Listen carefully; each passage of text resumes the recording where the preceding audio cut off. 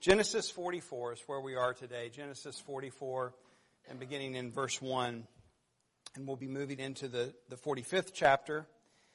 We continue the story of Joseph and his brothers.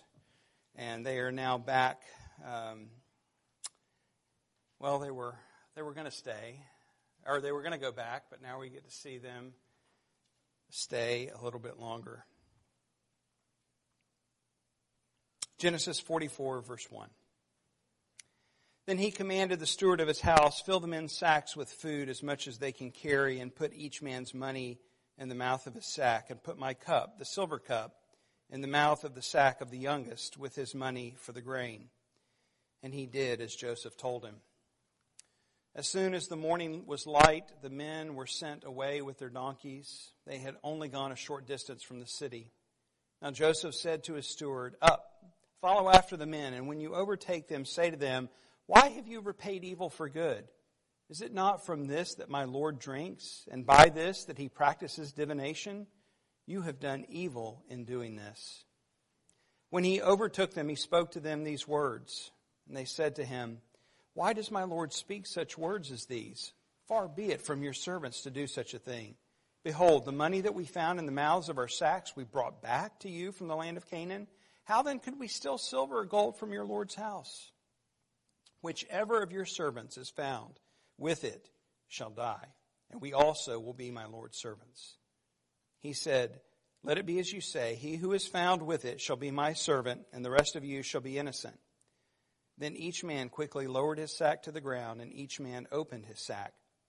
And he searched, beginning with the eldest and ending with the youngest. And the cup was found in Benjamin's sack. Then they tore their clothes, and every man loaded his donkey, and they returned to the city. When Judah and his brothers came to Joseph's house, he was still there. They fell before him to the ground. Joseph said to them, 'What deed is this that you have done? Do you not know that a man like me can indeed practice divination?' And Judah said, 'What shall we say to my Lord? What shall we speak? Or how can we clear ourselves? God has found out the guilt of your servants. Behold, we are my Lord's servants, both we and he also in whose hand the cup has been found.' But he said, 'Far be it from me that I should do so. Only the man in whose hand the cup was found shall be my servant. But as for you, go up in peace to your father.' Then Judah went up to him and said, 'O my Lord, please let your servant speak a word in my Lord's ears, and let not your anger burn against your servant, for you are like Pharaoh himself. My Lord asked his servant, saying, Have you a father or a brother? And we said to my Lord, We have a father, an old man, and a young brother, the child of his old age. His brother is dead, and he alone is left of his father's children, and his father loves him. Then you said to us, or to your servants, Bring him down to me, that I may set my eyes on him. We said to my Lord, The boy cannot leave his father, for if he did, or if he should leave his father would die. Then you said to your servants, Unless your youngest brother comes down with you, you shall not see my face again. When we went back to your servant, my father, we told him the words of my Lord. And when our father said, Go again, buy us a little food, we said, We cannot go down. If our youngest brother goes with us, then we will go down. For we cannot see the man's face unless our youngest brother is with us. Then your servant, my father, said to us, You know that my wife bore me 2 sons. One left me, and I said, Surely he has been torn to pieces, and I have never seen him since. If you take this one also from me, and harm happens to him, you will bring down my gray hairs in evil to Sheol. Now therefore, as soon as I come to your servant, my father, and the boy is not with us, then as his life is bound up in the boy's life, as soon as he sees that the boy is not with us, he will die. And your servants will bring down the gray hairs of your servant our father with sorrow to Sheol. For your servant became a pledge of safety for the boy to my father, saying, If I do not bring him back to you, then I shall bear the blame before my father all my life. Now therefore, please let your servant remain instead of the boy as a servant to my Lord, and let the boy go back with his brothers. For how can I go back to my father if the boy is not with me? I fear to see the evil that would find my father.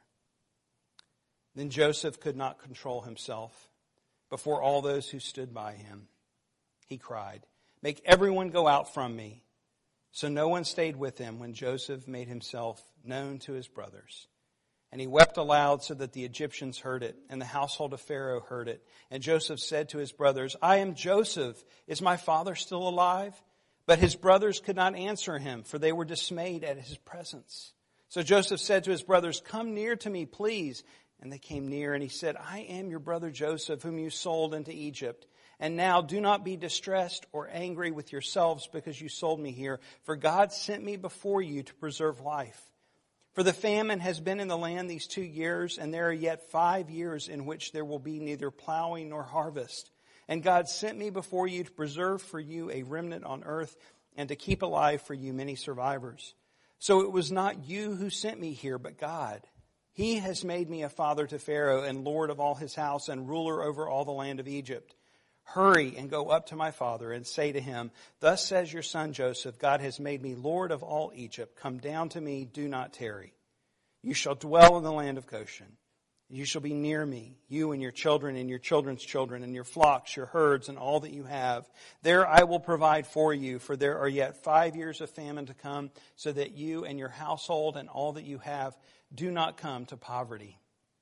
And now your eyes see, and the eyes of my brother Benjamin see, that it is my mouth that speaks to you.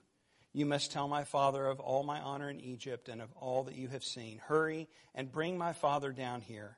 Then he fell on his brother Benjamin's neck and wept. And Benjamin wept upon his neck. And he kissed all his brothers and wept upon them. And after that, his brothers talked with him." This is God's word. Let's pray together. Heavenly Father, take your word, we pray, and plant it deep in our hearts. Open our eyes to give us understanding. Help us to see wonderful things from your word.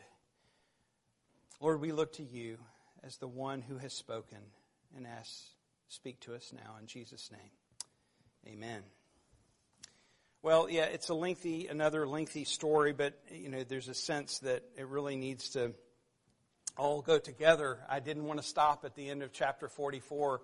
I think we would have lost a lot of that eruption of emotion as we came to chapter 45, where Joseph couldn't contain himself. You remember at the end of the previous chapter where we closed that story, there was a great feast among the brothers. They had they were unaware. The 11 brothers were unaware that it was Joseph who was throwing the feast for them. I mean, here, technically, the 12 sons of Jacob were all together, but 11 of them didn't even know it. And so they were, in a sense, relieved. They had come down, they had retrieved Simeon, they were able to go back, not just with Simeon and not just with more food, which was their purpose in coming down, but there was a sense that coming back with Benjamin alive and well was of the utmost importance. If you remember the words of Jacob to his sons, and of course this is what Judah recounts as part of his argument to Joseph in this part of the story, that Benjamin, if Benjamin doesn't come back, my father's going to die. The grief is going to be too much. And so as they went to sleep that night, knowing that they would all 11 go back to Canaan, there had to be a great sense of relief. The favoritism that we saw in Jacob, it's a lesson that his parents practiced it. He's now practiced. He still's not learned the lesson. If you think about it, Simeon was left to, in a sense, rot in jail because he was unwilling to let Benjamin go down. And it was only after all the food was gone, when they came back from the first trip, that he finally relented and said, okay, you can take Benjamin. Because his brothers said, if we come back without Benjamin, the guy says we can't see his face. In other words, he's not going to show us favor. He's not going to sell us grain. And so Jacob's favoritism towards Benjamin is nearly going to cost the whole family. I mean, he says it's a matter of life or death if we don't get food. And Simeon, of course, suffered the brunt of this as he remained in jail in Egypt. And so the brothers then, now relieved of all of that stress, all of that's done, their bags are loaded up, they're ready to go back to Canaan. They've had this wonderful festive meal. They go to bed with the intention of getting up first thing in the morning and hitting the trail. But chapter 44 opens with the instructions of Joseph giving his steward, giving instructions to his steward to put the grain in the bags, fill it as much as they can carry, put their money back in. That was the same plan as before. He'd done this once before, return their money to them, a very gracious thing. But then he makes this one adjustment. To place a silver cup, not just any silver cup, but Joseph's silver cup, into the bag of Benjamin.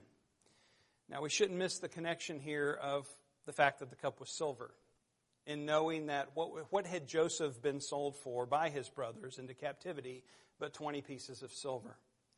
And really, this test is putting the same object before them.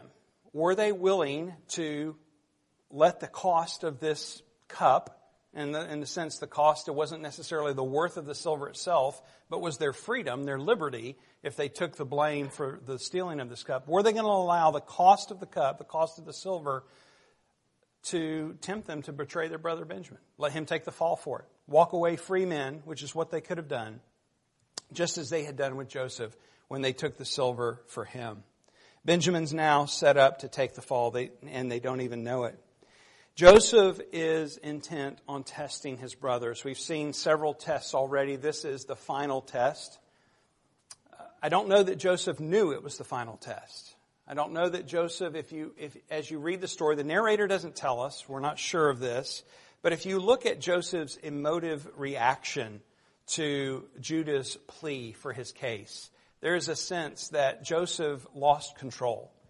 And I don't mean that in a bad sense. I mean in the sense that any of us would, as Judah made the case to plead with him. And yet, Joseph is still testing his brothers. That's what he has been doing. And what we have witnessed through these tests is that God has been transforming their hearts. And we see part of that in this passage before us today. Verse 4 tells us that they had only gone a short distance before Joseph sends the steward out to overtake them, much like the posse being sent out to round up the bad guys. And Joseph's exact words to his steward to ask his brothers, verses 4 and 5, "Why have you repaid evil for good? Is it not from this that my Lord drinks, and by this that he practices divination? You have done evil in doing this." The question, why have you repaid evil for good, is a question of deep moral significance. It is a question that connects us to the later phrase that Joseph says to his brothers, one that we probably all know full well: what you intended for evil, God intended for good. We see the word evil repeated a number of times. It's a question of, there's a sense that there is a universal ethic. If you look throughout cultures and throughout time, there is an ethic that is received among most cultures throughout history, that you should not repay someone's good deed to you with an evil deed. That's something that you can read history books and you can look, that people consider that particularly heinous if you do such a thing. And that's what Joseph's saying to them. Here, I did this good thing to you, and now you're repaying evil by stealing this cup from me. And he brings up this issue of divination. There's no evidence that Joseph practiced divination. Most scholars think, I'm convinced as well, that this was just a part of the tactic. He was using it to stir up fear in his brothers' hearts. He had used his power of knowledge to start or plant the seed. You remember at the banquet that he set them in order of birth, and they looked at each other in amazement. How did this guy know our birth order? And so he's kind of creating this idea in his brothers' minds that they would be fearful of him, that he had special powers. So that's what's going on here with this whole divination thing. It seems like what much is driving much of Joseph's intention here with the test, it almost looks like a gospel presentation. He wants his brothers to see their moral deficiency, and also what God's law is, what it requires. The moral deficiency is, of course, their sin. The fact that they not only sold their brother into slavery, but their motivation was envy. They were jealous of their brother. And this was a great sin in and of itself, but the fact that they carried that out, first with the intention to kill him, and then later to relent and sell him into slavery, this was their sin. But of course, God's law, he wants them to see that as well. The law of God reveals his character, who he is.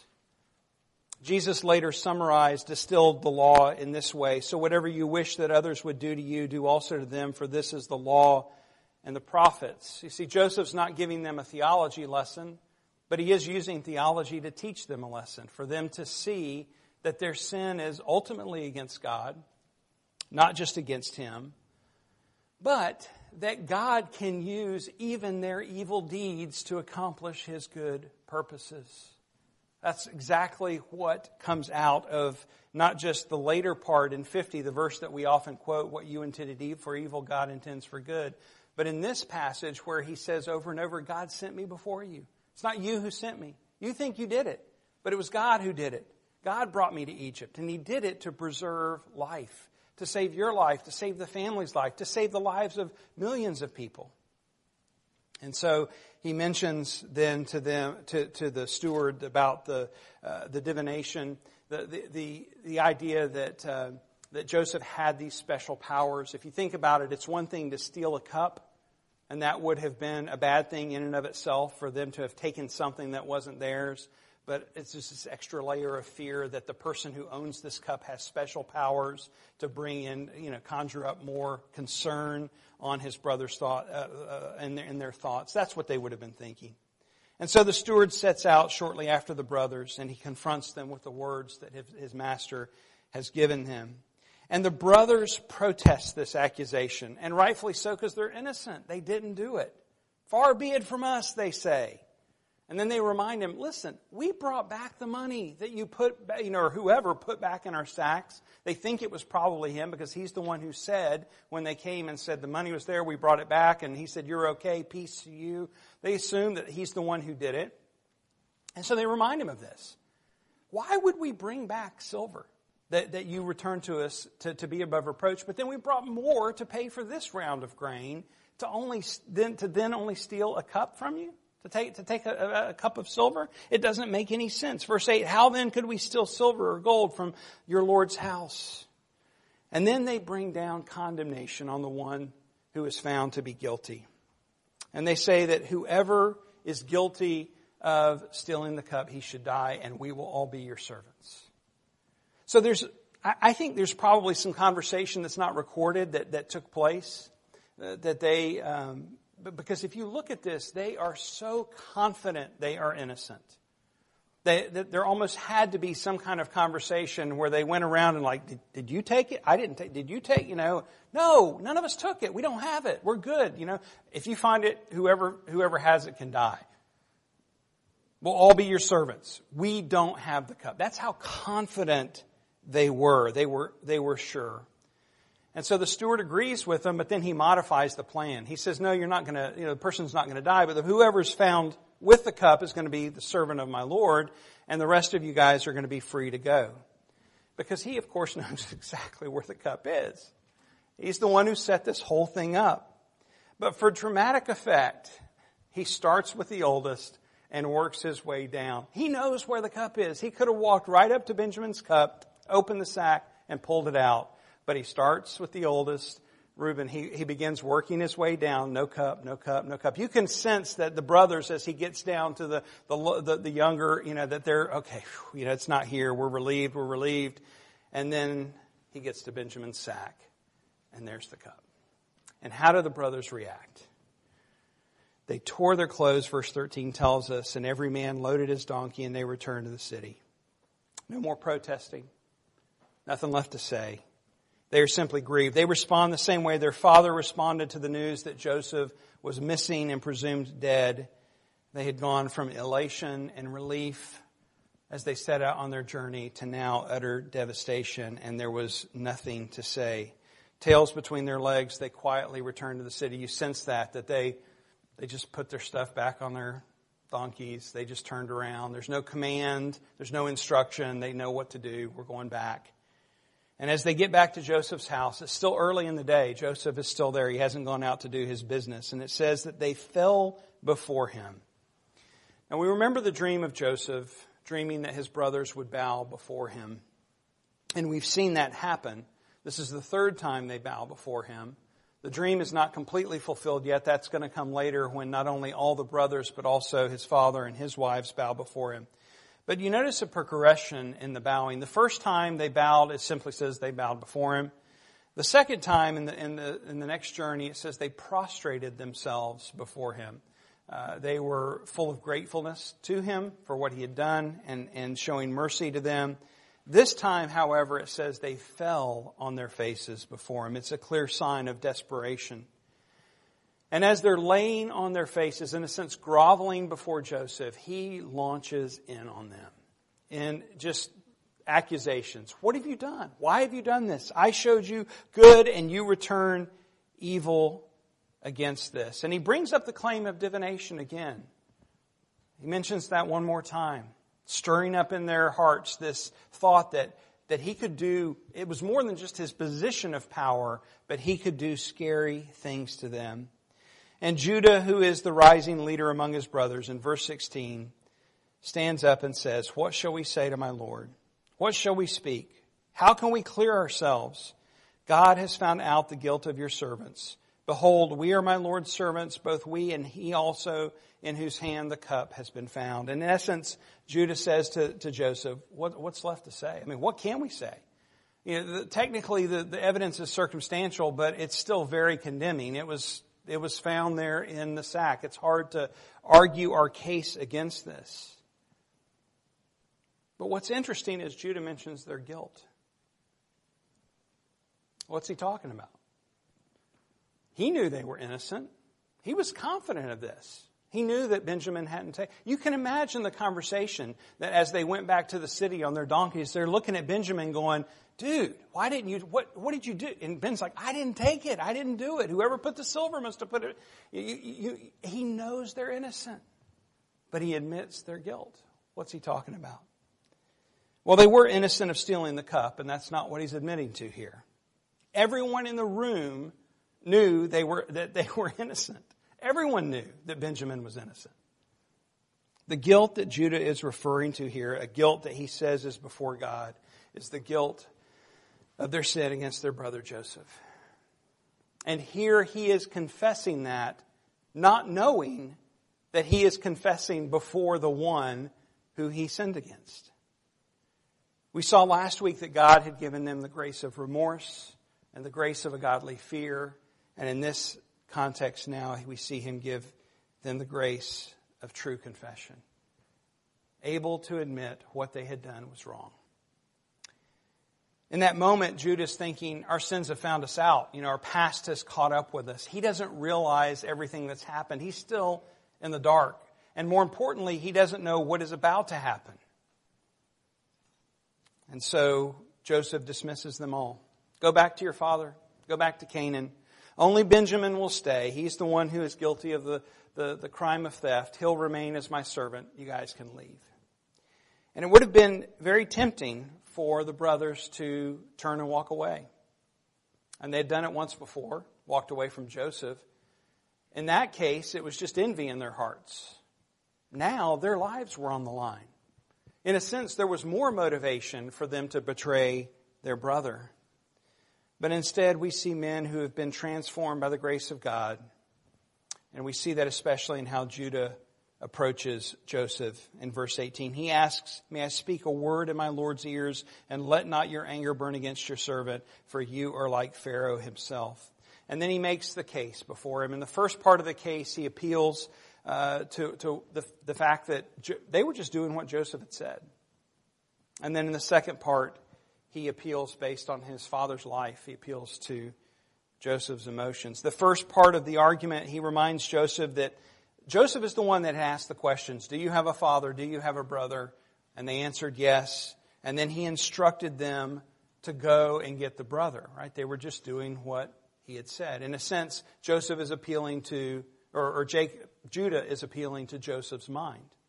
Just logically, this is, hey, we did what you said to us. We followed your orders. We even protested against it. We said it was a bad idea, but you insisted and said, you weren't going to let Simeon out of jail. You weren't going to sell us more grain if we didn't come back with Benjamin.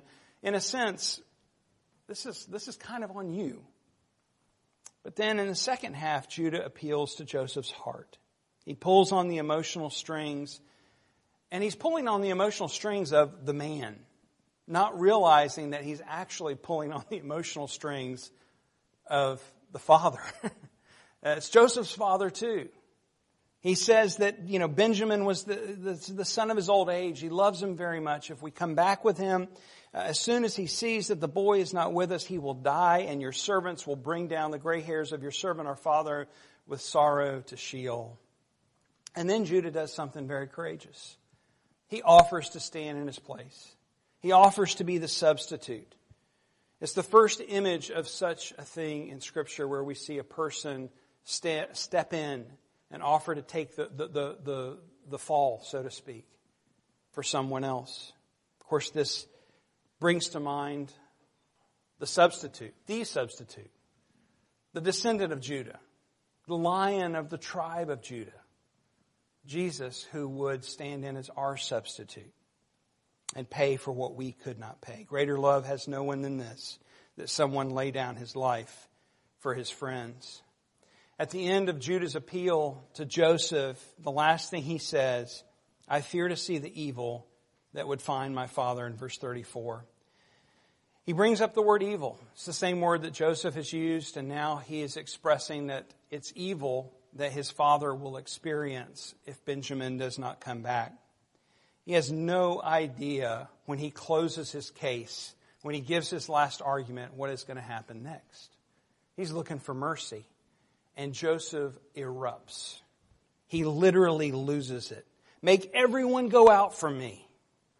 Now, however long that took, whatever stress the guys had been under at this point, the screws were now really cranked down. Can you imagine the distress they're feeling as the servants are scattering, trying to get out of the room at Joseph's orders, and the brothers are standing there waiting, what's going to happen next? They have no idea. The guy's screaming for everyone to get out, and then he begins weeping, and he's weeping so loud that they can even hear him outside. The servants of Vero even hear him. Everyone is in shock. What is going on? And when everyone clears the room, he blurts out, I'm Joseph. Is my father still alive? And the brothers are looking at each other thinking, Joseph who?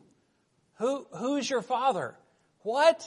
What are you talking about? They can't speak. They're dumbfounded. Verse 3 says they were dismayed at his presence. And so Joseph calls them, come near. I am your brother Joseph, whom you sold into Egypt. And now do not be distressed or angry with yourselves because you sold me here, for God sent me before you to preserve life. God sent me before you to preserve life. That's what this has all been about. Again, he emphasizes it in verse 7. God sent me before you to preserve for you a remnant on earth and to keep alive for you many survivors. And then a third time in verse 8, so it was not you who sent me here, but God. And then again after that, he has made me a father to Pharaoh and lord of all his house and ruler over all the land of Egypt. Behind every frowning providence in Joseph's life was the smiling face of his gracious God, working all things together for good.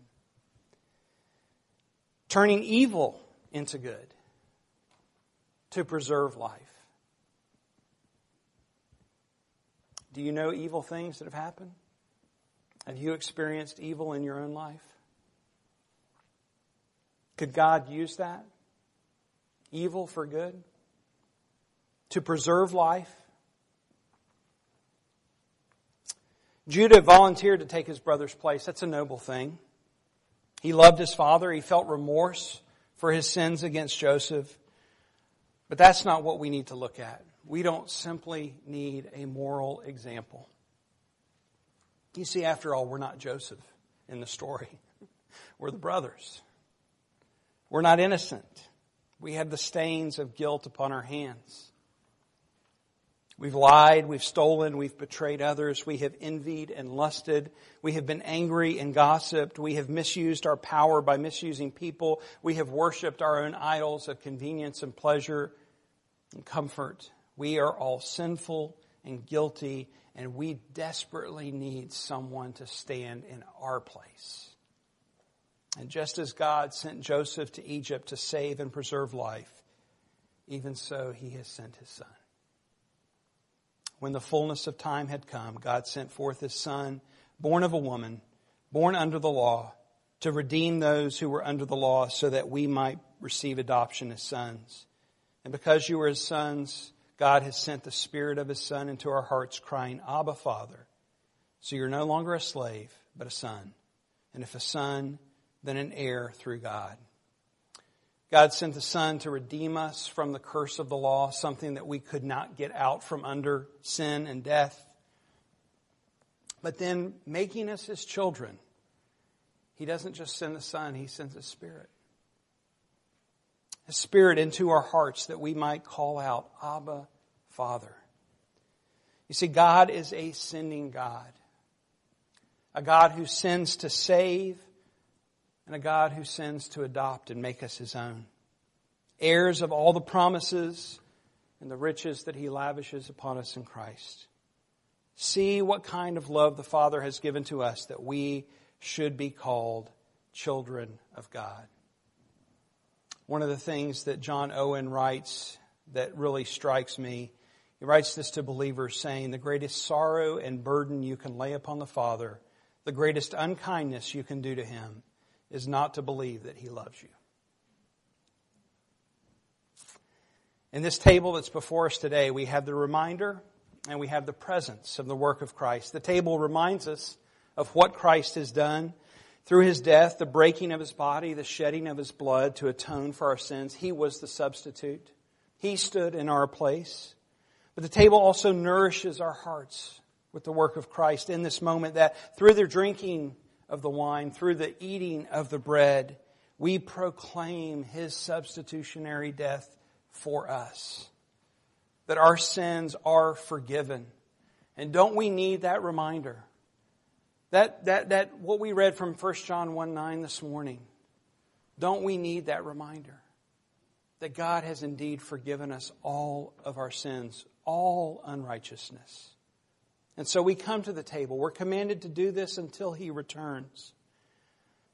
And at that moment when He does, like Joseph and his brothers who fell on one another and kissed each other and wept with joy and relief, so will be our reunion with our Savior at His return. All will be right. All will be well. Come quickly, Lord Jesus. Let's pray. Heavenly Father, would you take your word as we prayed before and make it effective in our lives? Cause us to see our need for a Savior. Cause us to see the greatness of your mercy toward us in Christ. Cause us to see the amazing power that you hold, all power, in your rule and reign as the sovereign one who is omnipotent over all things, that you are able to even take that which is intended for evil and work it for good. Lord, there are cases where we cannot even imagine that that is possible.